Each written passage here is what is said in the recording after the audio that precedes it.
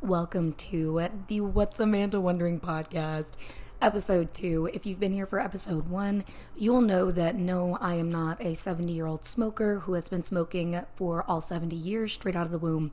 I am, in fact, a 23-year-old female.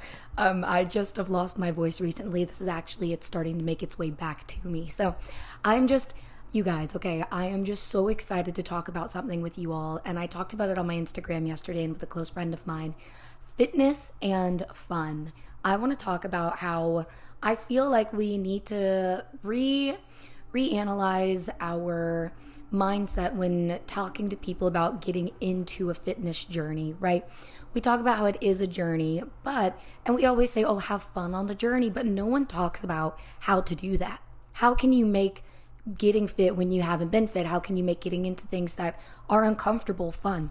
So I just kind of want to talk about the perspective that I was thinking of yesterday that really made me happy.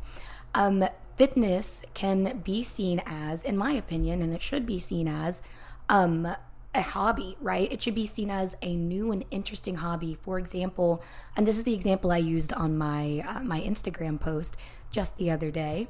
I was talking about how some people out there love makeup, right? Maybe a person is looking at TikTok and they're on makeup TikTok and it's just popping up and popping up and popping up. And you know, as an individual may not have taken action in, dabbling in makeup before, but you're thinking, okay, it's piquing your curiosity. You're like, maybe I'll do that. That curiosity right there. Then say you're shopping around at a grocery store. You go to Target for all the cute Halloween and spooky season snacks and decorations, right? As you're walking around, you see a Halloween palette, right? Maybe you see a Halloween makeup palette. You see some kind of makeup item that you're like, oh, you know what? And your interest makes you excited to take action. So you take action by purchasing a palette. You're like, you know what? I'm just going to try it. I'll dive in. And you go home and you play. What do you do when you get something new? Something like that, right? You go home and you play with it. People will go home and they'll do fun little makeup looks. Maybe that person goes home and looks up YouTube tutorials and just sits there practicing with the YouTube tutorial, right? It is building and slowly but surely into that hobby. I like to think of fitness in a similar sense, right? I have this passion, and if you're someone who's wanting to get into fitness, this is like when I was first getting into fitness, having the interest was outweighed by the intimidation of the aesthetic results, not only that I wanted to see, but that we're surrounded by. Fitness culture and health culture is so aesthetic oriented, which is not a bad thing, but it's also very important to realize that makes it difficult for someone when you tell them, oh, just do it for you. Just do it for your health. Yes, I can do it for my health, but I'm seeing everyone else who's also just done it for their health, but they have a crazy different physical look than one may, right? I mean, I've got a little role, but I'm not going to shoot myself short. I've put a lot of effort into the gym, so I do have these physical results. And, I got a big old onion booty that'll make the boys cry. That also being said, I can and should acknowledge, and I think it's so important for people who especially have been exercising and feel like they have these results to acknowledge, it is so much more intimidating for people who don't, and that's why it's not easy, and you can't just tell someone who's wanting to get into fitness, just do it, just go, push through the intimidation, the gym intimidation. No. That's why I want to talk about this today, because if you find a way to be more curious than intimidated, I find that so much more motivating. I find that so much more so much easier to wrap one's head around instead of just saying push through. Instead of just saying, oh, well, get over it. It feels very much so like a lot of people in the fitness industry will just say, you just have to do it. I think that's a very sly way of saying just get over it. And I do not like saying that. I do not like that. You can't just tell somebody that, in my opinion. So having fun with it and adding curiosity and learning about it in the sense of learning about an interest, I really just, again, wanted to talk about that today. And I think that's something that really helps people get excited for themselves in a way that, again, pushes over the intimidation. Going back to the makeup example, I wanted to talk a bit more about that. So say this person's gotten this palette and they're like, oh my gosh, it's been maybe a few days, maybe a few weeks. They've been looking up different videos and trying and playing with this. And then they're in the store again. It's been like a few weeks just having fun.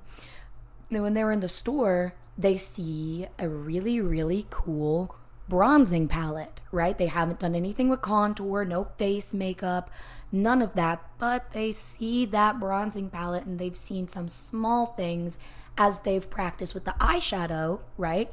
They've seen small things about that, but they've just been sticking to what they're used to. Now, after doing that for, again, a few days, few weeks, they see this, they're like, you know what? Maybe I'll just try it. Maybe I'll just shoot for it. And if I don't like it, I don't like it. If I do, I do. I just want to maybe try this next part of this interest and hobby. That is an example of that genuine curiosity and that playful attitude, that having fun with it, that piquing and motivating and helping take away from the intimidation of a new hobby or skill. It's literally, it feels as if learning an interest or skill or a hobby is fun again. And it feels like we don't talk about fitness in this sense, but it genuinely is a fun hobby that you can find tiny things like that to enjoy. So for example, that might have been eyeshadow palette first for the makeup example, and then the bronzing palette. In the gym, you may have gone in and you may have just walked on the treadmill, and you know what? Hell yes, you walked on that treadmill, and then you did it again, and you did it again, maybe once or twice a week. Maybe then you got up to like 2 or 3 times a week, and as you're walking, you're like, you're just noticing the stuff around you, being aware of the surroundings, just kind of getting used to it. And you're seeing somebody walk over to dumbbells, or you saw that person pull down on something. Oh, that's kind of cool. That looks like it'd be fun. Like a little monkey swinging from the bars. Or is anybody else on Brittany Broski's Broski Report? Just absolute, totally off topic. But anytime I think about a monkey sound, I think about Brittany Broski now. She's ruined me. Oh, it's so funny. Okay. If you don't know what I'm talking about, look it up on TikTok or YouTube, wherever. Look up Broski Report, Brittany Broski, monkey sounds. She is here for all of us feral horn dog girlies, like horned up girlies that read a bunch of books that are phallic and probably do not need to be read. Okay, anyway, I digress. Back to the example. Like the palette motivated them to continue having fun and interest in the bronzing, the gym, you might see this, and that fun inspires you to pull that bar down. You're like, okay, maybe next time I'll try that. And even if you don't do it next time, that thought in your head, maybe the next time you're there, you'll be like, okay, I didn't do it today, but maybe next time I'll do that. And the more you do what you're used to, the more small things you see yourself possibly doing.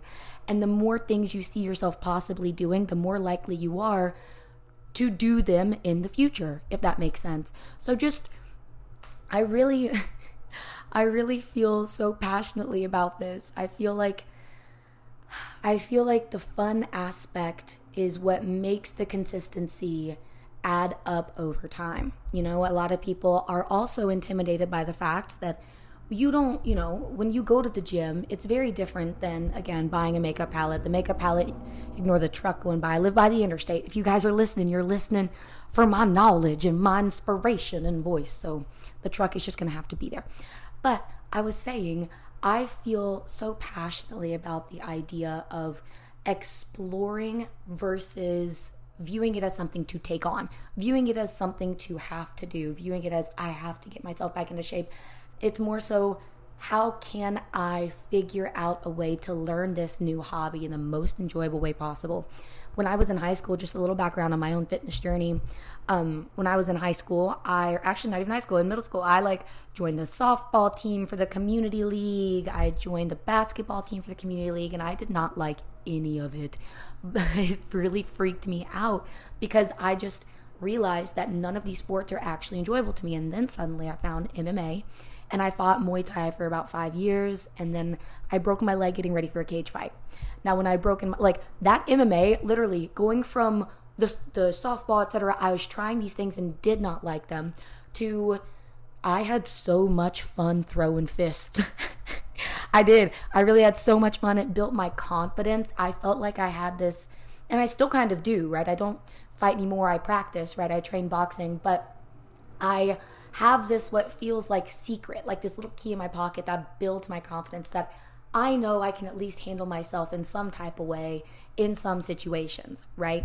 That confidence was what made me even more excited. And at the same time, it was fun. It was fun learning the movements. It was fun executing the movements, and it just clicked with my head, it just clicked with my brain. And I'm so grateful that I continued trying different sports, because I was very, very, I was just not down on myself, but I was concerned that I wasn't going to be like all the other kids. And I'm not, in the sense of it wasn't even like a school sport. It was me just doing that. I trained with a bunch of, there was maybe one adult woman, and then I trained with a bunch of older dudes who were all so nice. And they were like brothers, father figures, whatever you want to say. They helped me learn and have fun in a safe environment. And I want you guys to know that while just like in that environment, there were the opportunity for there to be mean people, creepy people, etc., there were so many more supportive individuals that I felt intimidated by first, that I realized they're there to have my back. And not only there to have my back, but they're doing the exact same thing as I am at a different stage in their life, which adds a certain level of respect on both ends. If you go to the gym and you're like, oh, I don't look like someone who's at the gym, just know that's not something that other people are judging you for. That's something people respect you for. Let's shift that narrative, okay? If I see someone in the gym that, maybe is new, or I haven't seen in my gym a lot, I'm like, oh my gosh, I wonder if this person's starting out a fitness journey. And then I'm like, holy shit, I know how difficult that is. And like we've been talking about today, it's not about just pushing through. There's a lot of intimidation there. There's a lot of fear, a lot of anxiety, and rightfully so. And you're valid in feeling that way. If you're somebody who feels invalidated by that, let me just go ahead and say you are valid in feeling those fears, and you are still respected in a way you don't even understand. I have so much admiration for people making the effort through those fears, more so than any type of judgment. And I can almost guarantee you, I can't say guarantee you because there are not nice people out there, but I can almost guarantee you any consistent person that is in the gym is going to be the same way. They're going to feel the same way. And they're going to just have this sense of pride for a person, right? The idea that one is being judged, I hope, again, we can shift to the idea that one is being shown and admired, and not in a creepy way, but admired for the willpower to go and to push through. And I know I said I don't like that word, but to show up, right? Just to show up when you maybe haven't before. So kudos to any of you for that. And showing up in a sense of like at home, whatever it may be, that is totally, however you can show up is how you should show up. And I'm so, so proud of you, if no one has said anything, for wanting to, even just wanting to. I think there was a study done that showed the human body's intention, right? So your brain, if you have a thought and you think, oh, I want to go to the gym, that intention alone makes changes to energy around us at the speed, or faster than the speed of light. Faster than the speed of light. I need to find that study and I'll maybe put it in the description. But it was some kind of prize that was given to these quantum physicians. And I remember reading about this thinking, oh my gosh, that makes so much sense, because you have individuals who said, and they think to themselves, wow, I should go to the gym, but it's tiring. I should do this and that. But that carries momentum. That type of thought does, now scientifically proven, carry momentum. And whatever momentum you create mentally is the momentum that is going to change the energy around you and create the energy around you. And so if your momentum is instead, I would really feel better if I went to the gym, or it'd be cool if I was one of those people that went to the gym, just thinking it would be cool if I was this person, that idea is going to, like I said before, like if you show up on the treadmill, you just see the people around you. That thought process is similar to that. It's literally showing up mentally. Showing up mentally is having those thoughts. It's not even having, but creating those thoughts. It's not going to come naturally to everybody. It's not. I mean, there are people out there that have gone through certain scenarios that have conditioned their minds to think a certain way. That is why showing up is not just showing up at the gym. It's not just showing up in your kitchen. It is showing up by the way you allow yourself to think and allow yourself to speak. And this doesn't mean to be hard on yourself for when those thoughts do come, because they're going to, especially if that's your natural state of mind, by no fault of your own even, or maybe by fault of your own, who knows. But that doesn't mean you are not doing well or not showing up when they come. That is the moment when they do come, when those do come, that is the moment when you're showing up. It's addressing that thought is there and then actively making an effort to think a different thought, right? I know some people, it's crazy to my brain. Comment below if you don't have an inner dialogue. But I just noticed my little Rose. I love her. She keeps me warm. Anyway. I think it's wild that some people's inner dialogue doesn't exist. From what I understand, some people do not have, like right now, if I had a grocery list, apples, oranges, bananas, I could close my eyes, not even close my eyes, I could think. And I just heard the words apples, oranges, and bananas in my own brain. Like, it is my active thinking, clearly, but does that make any sense? That is my inner dialogue. Like when you're thinking through things, that is a type of inner dialogue, and you are able to speak in your inner dialogue the same way you can make a choice to speak in with your mouth, like with your words, right? Speaking is an action. Right now I'm saying hello. I'm making the effort to say hello. In my mind, I can make an effort to say, good morning, Amanda. You're going to do great today. Even if it's not a natural, it's not a natural optimism, that is effort. It's not forced in a way that's like, oh, it's fake, it's forced. It is forced in a way that, yeah, you forced yourself to think that. You showed up. Walking to the gym, you could say you're forcing yourself to go to the gym. You're forcing, I'm like speaking over myself because I'm so excited about this.